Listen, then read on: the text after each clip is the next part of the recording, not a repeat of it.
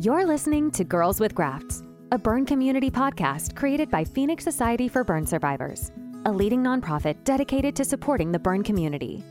In this podcast, we'll talk with burn survivors, share resources to help with supporting and improving burn recovery, and discuss how to prevent burn injuries. Here are your hosts, burn survivors and Phoenix Society's marketing team, Amber Wilcox and Rachel Kudlak.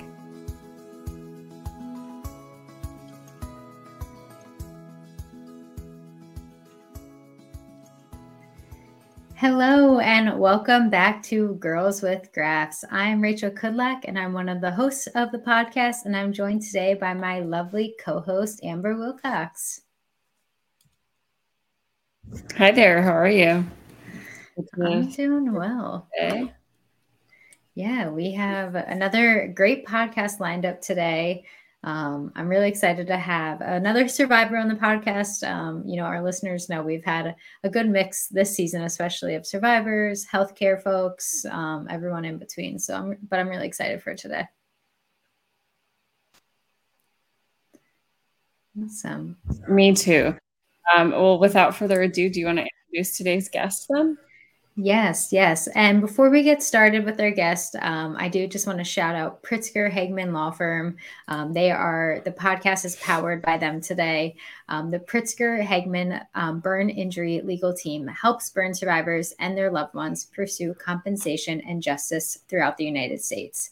And you can learn more about them and their services at legaljourney.guide. And then, as I mentioned, we have a survivor on the podcast today. We have Athena Flott, who is a painter, arts educator, and burn survivor advocate. She is a member of the Jasmine Johansky Fire Safety Foundation, a Phoenix SOAR volunteer, and a volunteer camp counselor for Camp Yeserb, a camp for burn survivor kids of all ages. She grew up in Eastern Washington State and now resides in Seattle, where she holds drawing and painting classes in her private studio and online. Welcome, Grace. Hi, nice to be here. Thanks for having me. Thanks for joining us today. Before we dive into a little bit about your art, would you be able to tell us a little bit more about your journey as a burn survivor? Sure.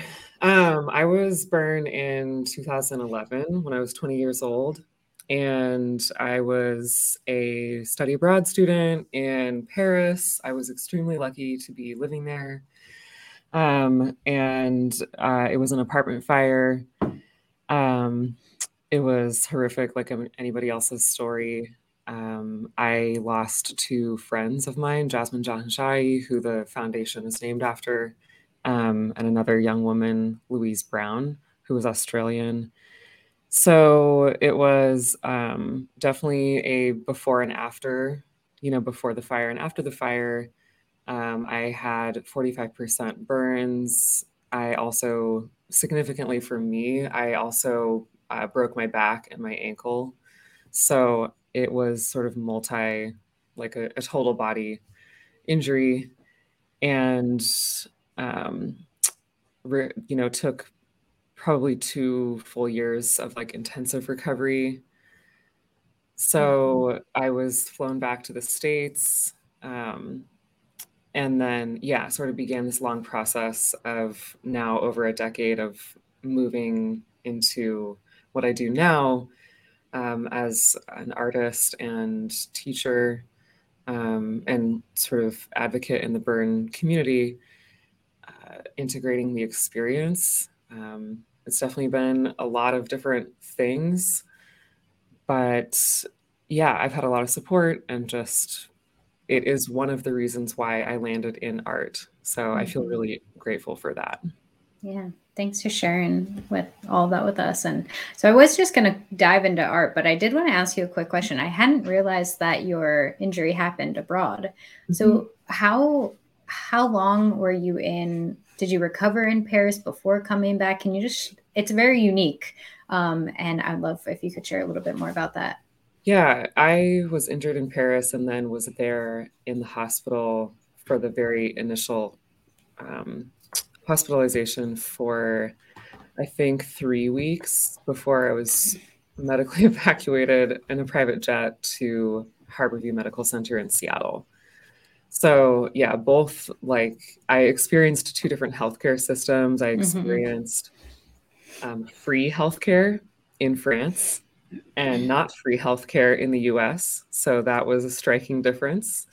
Um, my family had to, I mean, I'm glad that they were able to uh, literally fly over there to Paris to meet me for the initial, injury. But it was wild.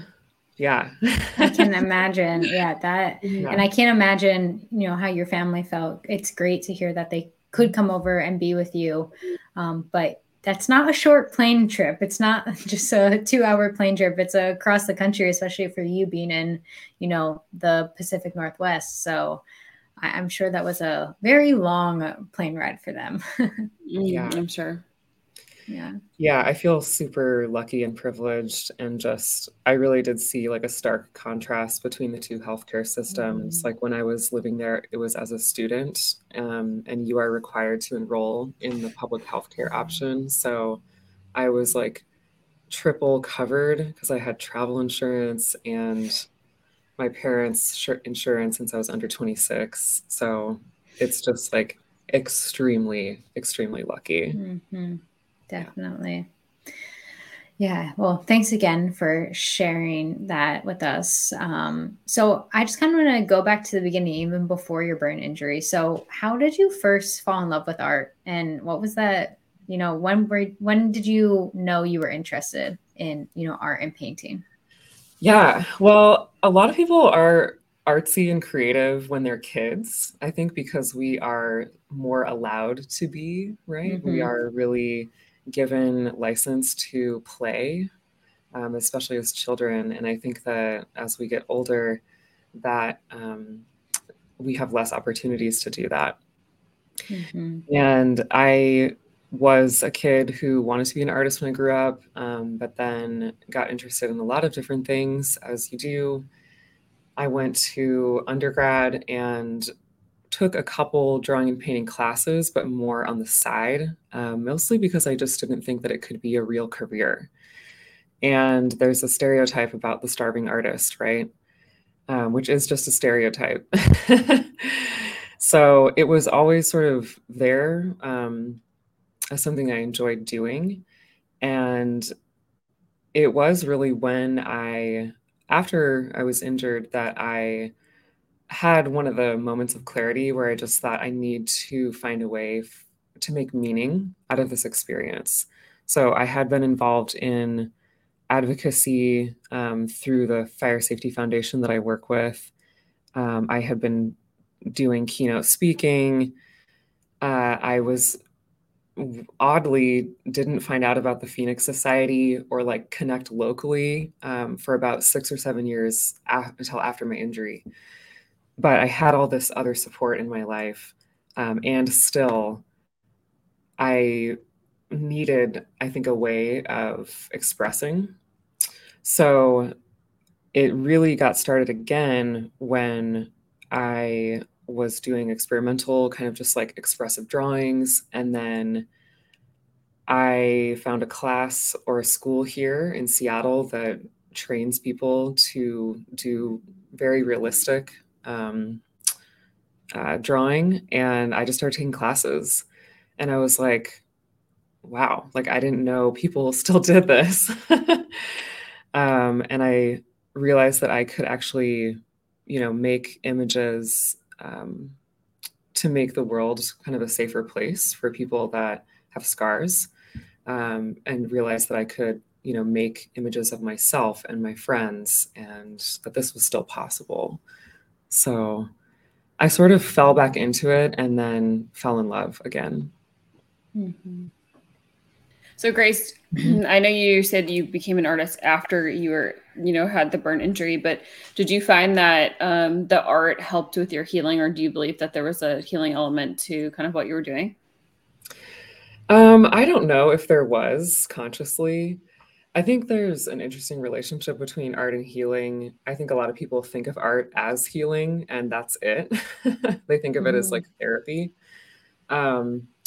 I think of the work that I do as more of a communication tool. I think that it can be healing for viewers. I think that the process of art and art making can be healing.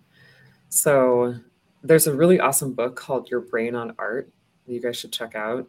And it's this whole field of neuroaesthetics, which is like how, experiencing, I don't know, stimulation or like beauty, like visual, auditory, like sensory experiences can be really transformative for your brain. So it's so like well documented now that like, yes, like creativity and engaging in the arts is really critical for healing. And I think I can look back and say, yeah, I was looking for a way to, I think, see myself in media and see myself in art because we don't, right? Like we just don't. We see ourselves in medical textbooks and we see ourselves as Freddy Krueger. Right. And so we didn't like maybe consciously notice that before our injuries, but certainly, I went through all the feelings of looking at my body and thinking, I'm a corpse, I'm a zombie, like I'm dead. And like still, we live in a very ableist culture. So I think art can be a means of, I mean, a lot of different things, but returning like agency to yourself. I think going through like a medical trauma and losing control over your body, like having that experience of like, I have to rely on this whole healthcare team, but also it's really dehumanizing, right? Like I'm laying naked on a table and they're scrubbing me. Like that's dehumanizing and necessary. So it's just, I think when you create something physically with your own hands, like that is what art is. It is an act of creation. And that can be very powerful. It can be very grounding. And yeah, that I think is like the reason why people should get involved in art. Yeah. Yeah. Thanks. I love all of that because, I used to think that, art as a part of more of like the burn survivor healing side of things, I really saw more of a means of, like almost physical therapy because of using your hands. And, I have scars on my hands. So that was a big thing, like painting and drawing when I was a kid to get that mobility back. But, yeah, what you just shared, I mean, it's so much deeper than that. And I really love that idea of, putting power back in yourself by you creating something, which I just love. Which I know is kind of my next question for you was, I think this ties in really well, is about your new art exhibit called New Icons. So I know a little bit about it from preparing for the podcast, but can you tell our listeners more about that art exhibit? Yes, I'd love to. A lot of my work is really about body liberation and just exploring this idea of normalcy and how we construct that normalcy in health and beauty and gender. So I've wanted to do this project for a long time. And it's sort of the reason why I got back into art is to do this collaborative portrait project with our community. So with burn survivors. And it is an art series of paintings. There's 7 portrait paintings and 5 small, what I call body maps, which are also paintings, interviews with each subject. And I also hosted a scar print workshop. So the whole project is funded by the Seattle Office of Arts and Culture and has been supported by 2 different artist residencies in the last year, which is awesome. But yeah, it's really to celebrate our lived experience and, take a group of folks who have very little positive visual representation or visual history, and try to do my part, towards expanding that, which is in fine art. And, the arts, like there's a symbiotic relationship between the work that we all make in our studios and what gets put into advertising, TV, film, right? It's sort of how do we shift the culture just a little bit. So I'm really excited about it. And it's going to be opening in Seattle at this place called the Museum of Museums on October 17th. And it's just up for 1 week, October 17th to the 22nd. And I was really happy to find a venue that was very supportive of the project. One of the things that happened when I was proposing the exhibition around Seattle was this reaction.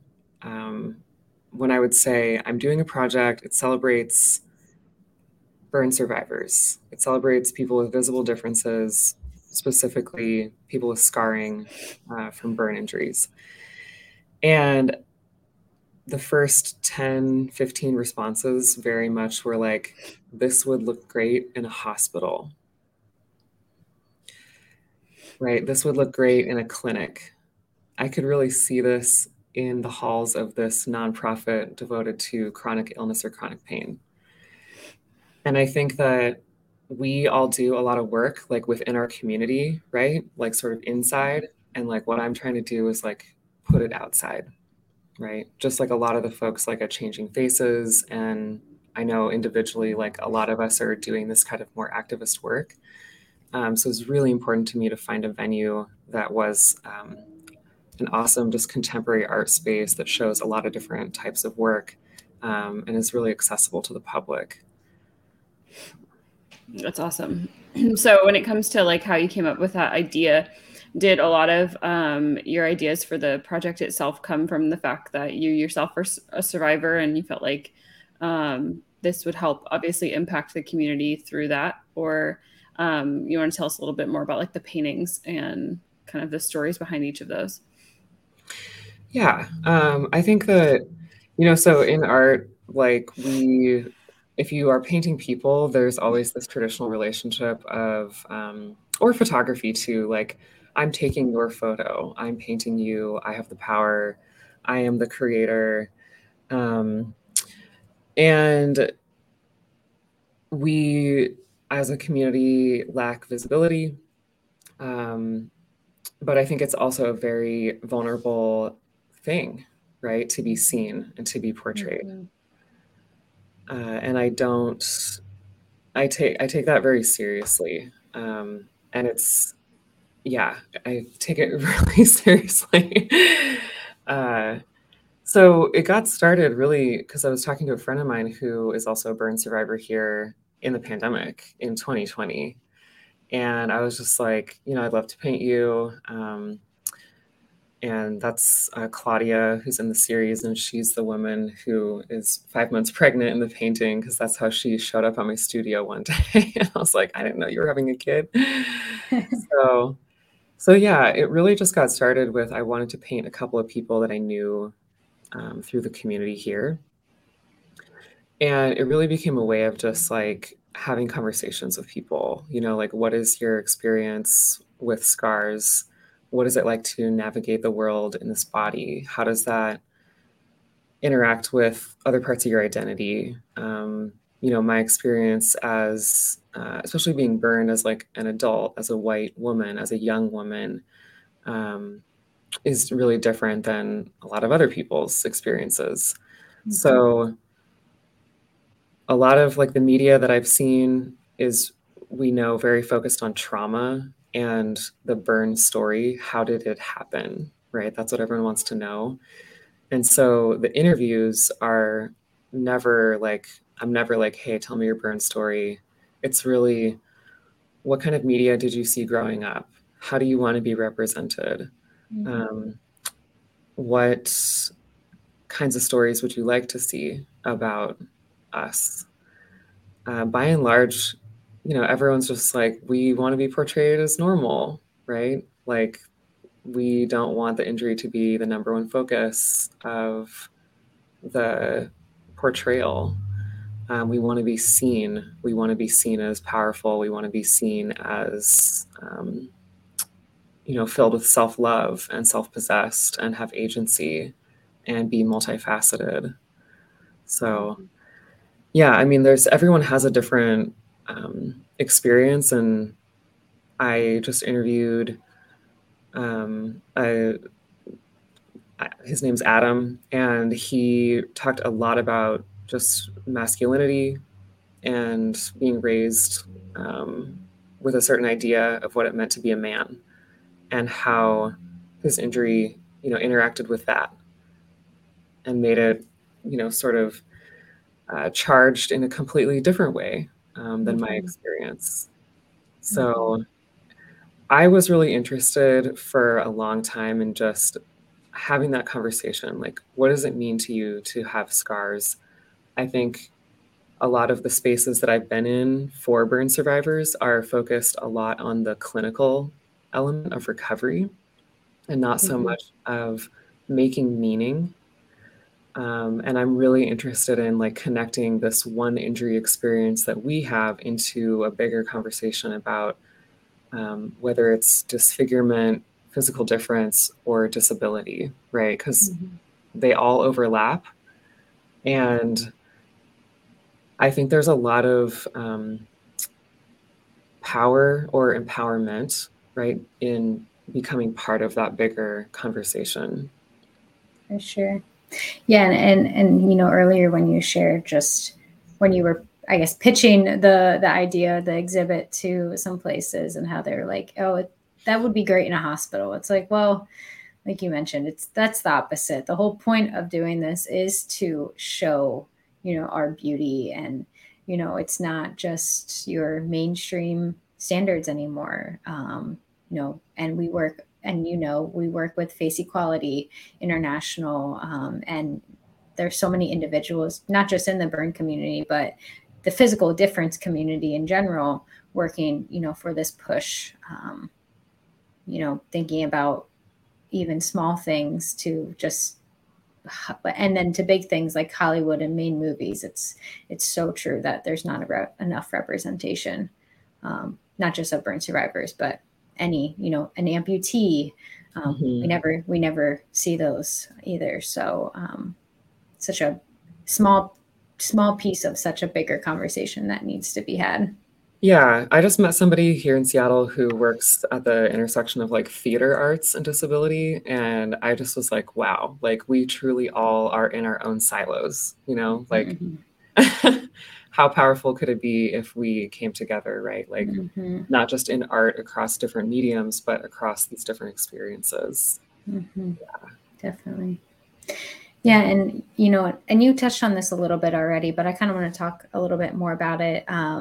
Kind of the idea of, the objectification, and how as an artist or a photographer or a painter or whatever that art may be, you are really, you're not objectifying, but somewhat, of who you're, of the subject of the art. And that can be, that's something burn survivors experience on a daily basis, and not in the art world, but just walking down the street and getting stares from the community. So can you just share a little bit more about that?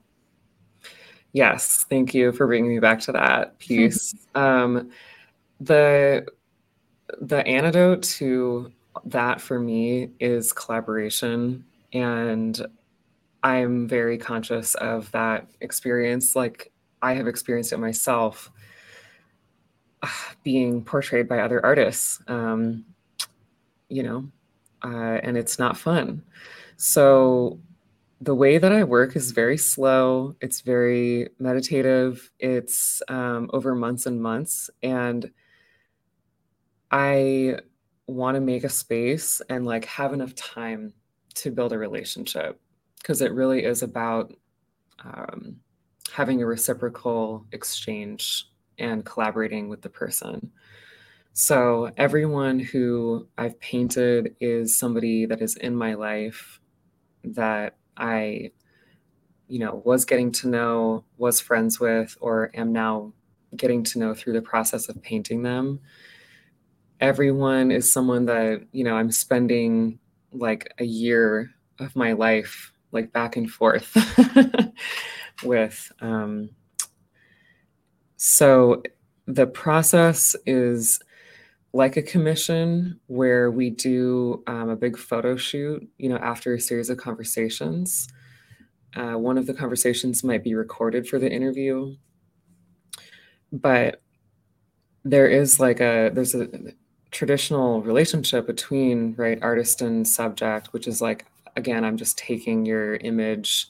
I am, in a way, having to objectify like the shapes that I see, right? Like the best of realist painting is really, can we acknowledge that we have bias and then try to just see and observe what we're looking at.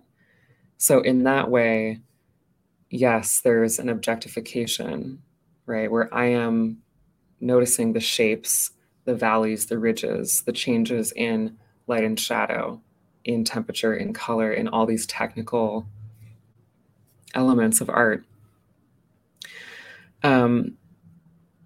It's very difficult to be, I think, a portrait painter today who is trying to sort of change that kind of relationship, though, with the other side of objectification, right? Because it is ultimately a painting that I created, but can I get consent from the subject, from the participant, really, at every step of the way? So it's never something where I'm like, hey, I just really want to paint you and I don't even know you, just because I like your face, or your face is like interesting to me. Like that feels very like, I don't want to get to know you. I just am exoticizing like your features or something. So people, we talk a lot about just like what goes in the background, right? Like the question I always pose is, what is the message that you want to put out there? Because art lasts a long time. It's going to outlast us. So how do you want to be remembered? How do you want to be celebrated?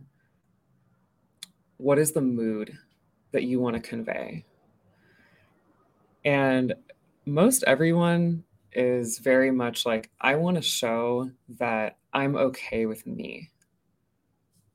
Like, I want to show that I'm good with me. And there might be, and actually quite often, people want some element of nature in the background. There's a lot of like, I think it makes sense. A lot of like grounding, right, and healing is found through connecting with nature. It's also beautiful to look at and to paint. So yeah, I kind of go through like every piece of the puzzle, and we do a lot of like composition studies, and I send them over. We take 600 photos. I narrow it down to like 20 or 30, and then we talk about them. So this is why it takes months, and then it takes months to paint. So that's awesome. It's collaboration, and the consent at every stage is really important to me.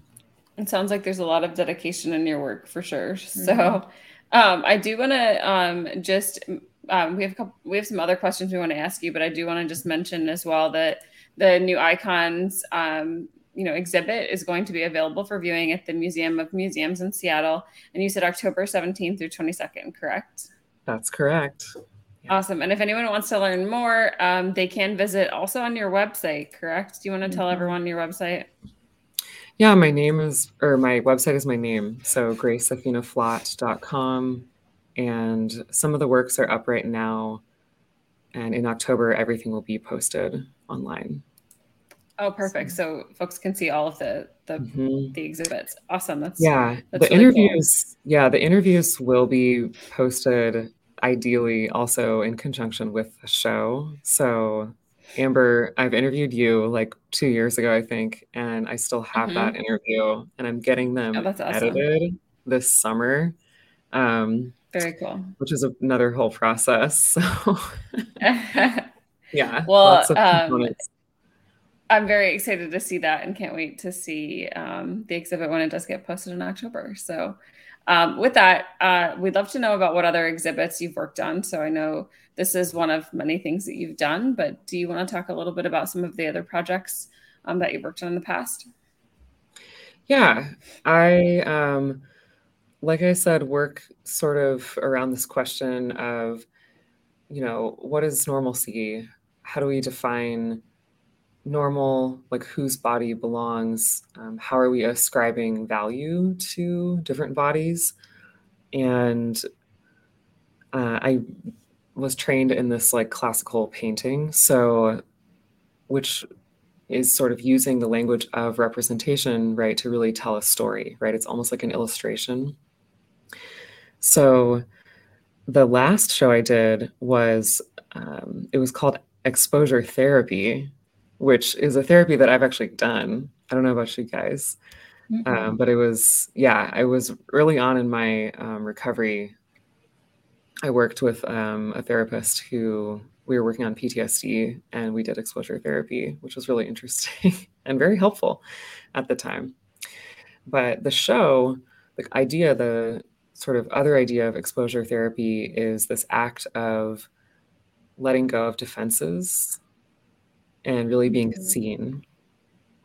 So it was a body of work that I put together during the pandemic and showed last year here in Seattle at another gallery. And it was a series of kind of people in interior spaces that were pretty like intimate. So a lot of, people like in the tub or little snippets of like people's legs seen in like a room. So I like this idea that, or I guess what I'm always playing around with is that idea of who's doing the looking and who is looking back, right? Who is staring back? What's that relationship between me and the subject? Like we live in a time where we are like always online, right? We're always like posting a selfie. Whether we know it or not, like we are very much all curating our own presentation.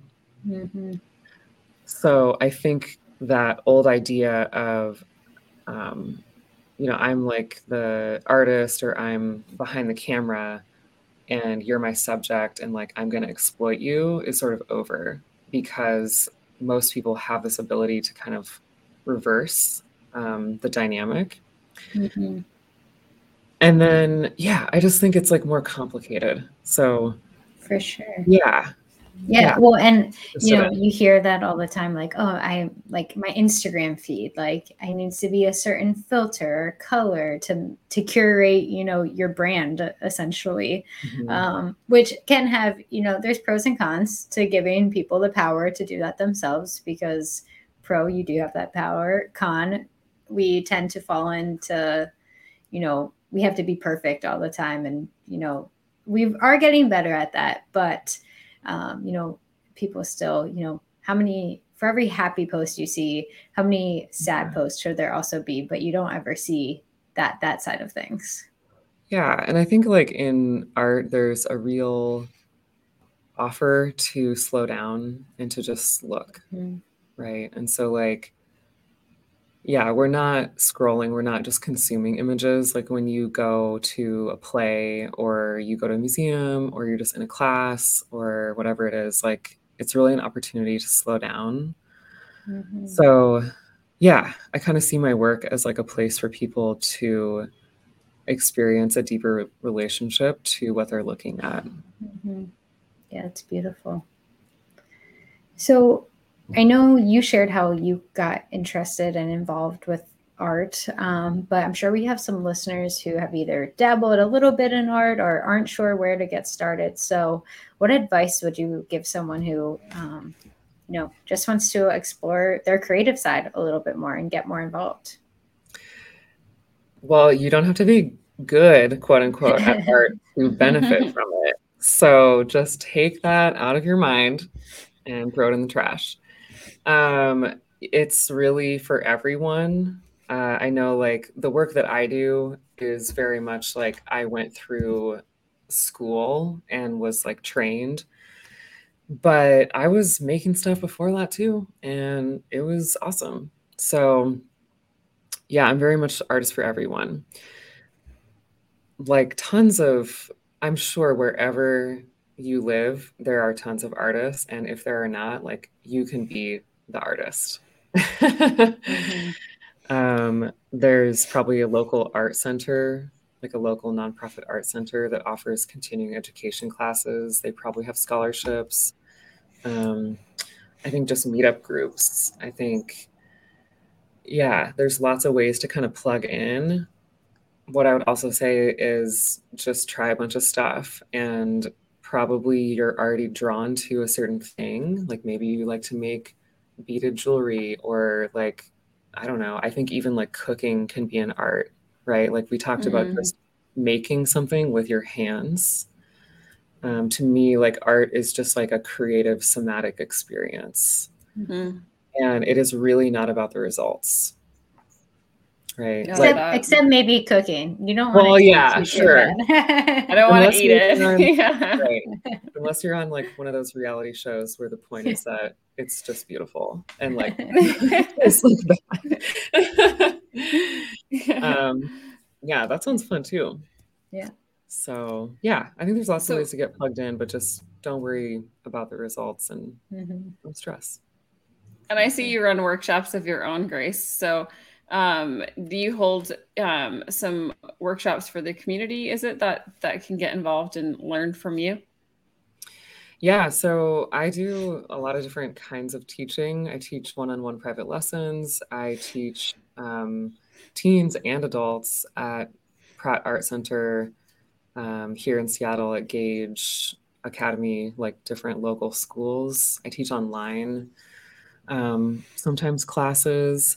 The most recent, really wonderful workshop that was just so happy to do was the scar print workshop that I mentioned, and that was part of the grant. So I, in the last 2 years, started taking ink prints directly from my own skin, and they have made their way into some other paintings now. And it's sort of opening up like new kind of visual languages in my own work. But just the experience of literally making art directly from my own skin was really powerful. And I, yeah, ended up getting a group of, I think, just 10 or 11 burn survivors here in Seattle together. And we had this like wonderful day where we all made scar prints together, and people who were like, I'm not an artist, I never paint, I don't know what I'm doing.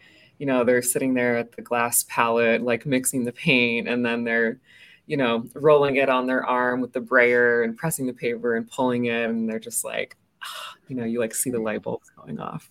So yeah, I facilitated that here. And then since that happened, different organizations and actually a couple burn centers have been asking me, hey, can you come out and facilitate this kind of workshop for us too? And so, yeah, that's what I do. That's my That's plug. awesome. I know you shared with me the scar print kind of instructions, and I did it from home here. And I remember doing it and my husband being like, what are you doing? Like, there's paint all over you, like all over everything. But we have this beautiful collection, and I have yet to frame them, but this beautiful collection of art prints that like would look really cool. And it's just really neat to see, but also as a good, like, keepsake as a survivor to show like, or to have that with me of like the evolution of my scars. But yes, it was definitely a messy process, and but it was a lot of fun, and I like came away from it like, oh, that was really fun. So I very much enjoyed it. Yeah, if you haven't checked it out, I definitely would recommend it for sure. So Grace, My question, I guess, is to specifically, I think for like the female survivor who are learning to accept, their appearances. I think it can be really hard because of like kind of like what Rachel was talking about. Social media, I think, makes it worse for us as well. But what advice would you give them to like accept their new appearance, given you were burned at 20 years old? So I'm sure you had kind of had some identity already. What was that like for you, and how did you overcome that? Yeah, this is such an important topic, and I don't think one that is given the credence that it deserves. I am not over it. Yeah, like I'm like over a decade in, and I think the scars, like having your skin totally changed, is like a biographical disruption to your identity. It's a major change.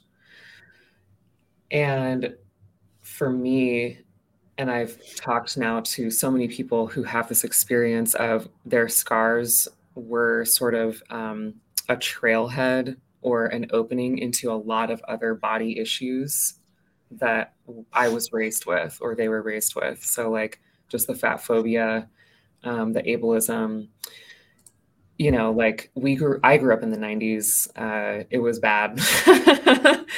Like fat jokes everywhere in TV and film.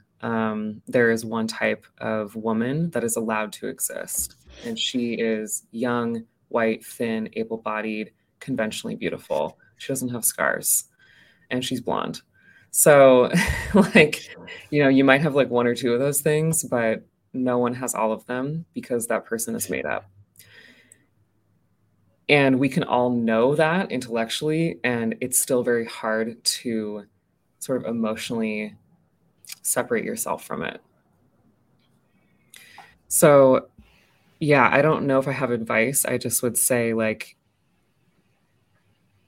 a lot of people have body image issues. Mm-hmm. Like, I still have body shame. Mm-hmm. Mm-hmm. And it doesn't necessarily go away. I think what's really important is to talk about it, because mm-hmm. the silence is what makes it worse. Definitely. Yeah. Yeah. And, burn survivor or not burn survivor, we all go through this. It's not, just unique to our community. We just maybe have another layer we have to talk through as well. Yeah, so absolutely. I think that's some really good advice. So aside from the art and art healing and all of that, was there anything else in particular that maybe, helped you on your healing journey or still helping you on your healing journey that you'd want others to know? Yes, so many things. I think, supportive community, number one, get involved. Sharing your experience just lifts the burden, right? Mm-hmm. It's like we share it and it somehow becomes lighter, and that's the magic. So, I took a long time to do that. I felt like a special snowflake for a long time. And then I started talking to people and I was like, oh yeah, like we got the same shit. So other things that helped were just practically speaking, like I started massage therapy. So just that helped a lot with like my scar pain and flexibility, and also reconnecting to my own body and kind of regaining that sense of agency over my own body. I think movement, like slowly getting back into just things that I enjoyed. I live in the Pacific Northwest, and if you don't hike here, like, right, people kind of look at you funny. So, which is totally not for everyone. Like hiking is like hard. It's hard work. It's hard work, but we have enormous access to nature. So that's a big thing for me, is getting outside. Getting outside, getting some sunshine. Again, a resource that's scarce here. Yeah. So whenever it's out, you have to take advantage of it. Yeah. Yeah. So just the normal things. I think a lot of therapy. I do internal family systems therapy, which has been awesome. And like I mentioned, I did exposure therapy. Like I've just kind of tried a lot of different things. And I think, just don't give up. Just keep looking for the thing that's going to help, because there is something. There is definitely something for everyone. So speaking of, I think, advice, you do a lot of work in the burn community to help other survivors. I know that you volunteer for many organizations, including the Phoenix Society and the SOAR program. But I heard you also just mention that you have a burn camp you're helping out with as well. So can you tell us why? I think I know the answer to this a little bit, but like, why is it important for you to give back and continue to share that message to other survivors? Yeah. Oh my God. It's almost hard to answer because I feel like it's so obvious. I just get so much out of it. Like it's the sense of not being alone. And I think in helping other people, whether it's big or small, we just realize that we are not the only ones, right? Like it's about connection. It's about like recognizing our shared humanity. And I think especially, so what I'm about to do next week is go out and be camp counselor at the local burn camp, Camp IABSUIT, which has been going on for like over 25 years. I only got involved maybe 5 years ago, but yeah, especially working with, I think, kids, and you see what they're going through. And I've learned so much like about my own experience, just seeing, what is it like to be burned as a child and go through school and go through a lot more, like just a different developmental stage, where I know I didn't experience direct bullying because I was an adult, and very few adults do that. But the stuff that, the kids are dealing with, and also how resilient they are at the same time, is so magical. And to just see or be in a place where, 90% of everyone at the camp has scars, and it's like going to World Burn. It is like nothing else. It is like feeling like I am here in my home. So yeah, it helps to be among others that are like us, I think, for sure. So yeah, you don't realize how much work it is to be like a spectacle in public, right? When you're the only one with scars, until you are in a space where that is taken off of your shoulders. And then you breathe. For sure. Well, I know we're coming up on our time here. So before we do ask you, our last two questions, I just want to ask, what's next for Grace? I know your art exhibit is about to open. And so anyone who's local, we encourage you to go visit in person and check it out. But aside from that, what's next for Grace, and how can our listeners keep up with you? Yeah, that's such a good question. And I know that I'm going to keep working on all these different topics. And it's just sort of this like, how is the art going to change, over time? It's already changed so much. I am going to keep teaching. I think after an exhibition, there's a lot of just like thinking about how it went, and then like what's next. I just did an artist residency down in Sonoma County, the Chalk Hill Artist Residency, where I was looking at actually a different aspect of like, what does it mean to look normal? So using the scar prints and combining them with different patterns that I'm seeing in nature, because I actually see like the exact same shapes, right? Like in tree bark, or like I see kind of topographical lines, like a map in there. And I like this idea of placing, something that disfigurement, right, is sort of stereotyped as quote unquote unnatural next to something literally from nature, right? And you see like this resonance So I'm interested in that piece of it, the way that nature heals itself, the way that it looks, and how we are actually just a reflection of that. So That's that might beautiful. might be a future body of work. We'll see. That's awesome. Very cool. Well, we so appreciate your time here, but before we let you go, we always ask our guests two final questions. So for me, I think the biggest thing I'd like to know from you, Grace, is what advice would you give to somebody who's just been injured, whether it's someone who's young or as the case of, you were in your 20s at that time. What advice would you give to someone who's been through a similar experience that you have been? I would just say that you're not alone and you're loved. Like you're going to be okay. And it's really, really, really hard. Yeah. And like, we're all here for you, like whenever you are ready, we're here for you. Definitely. Yeah. Great advice. So our final question, it is our Phoenix partner question, which is sponsored by the Pritzker Hagman Law Firm, a nationally recognized personal injury firm helping clients throughout the United States. So the question is, what is something you are grateful for today? Oh, I like that question. I thought you were going to ask about the burniversary. No, we mixed them up for season 3. I know our guests are like, wait, what are you asking me? I wasn't prepared for these. If you want to share that too, yes. we'll take it.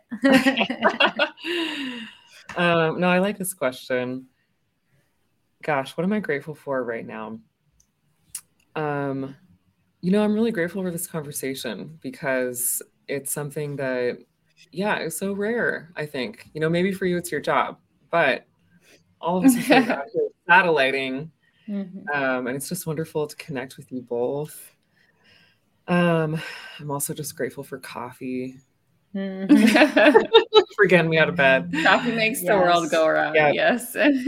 Grateful for coffee and for sleep and for this day and my family and this life.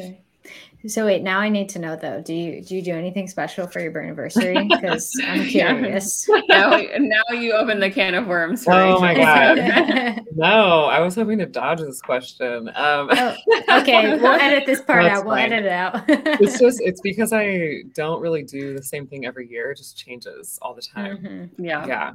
I've had myself doing that too. Yeah, my burn anniversary is also just.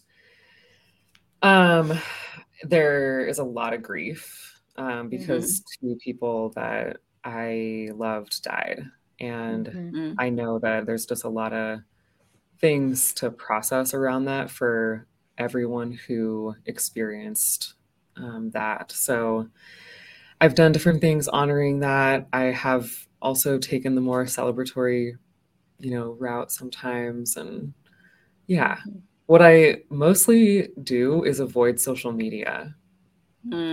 Yeah, because I find it really overwhelming to process other people's grief en masse, like through a soundbite on social media.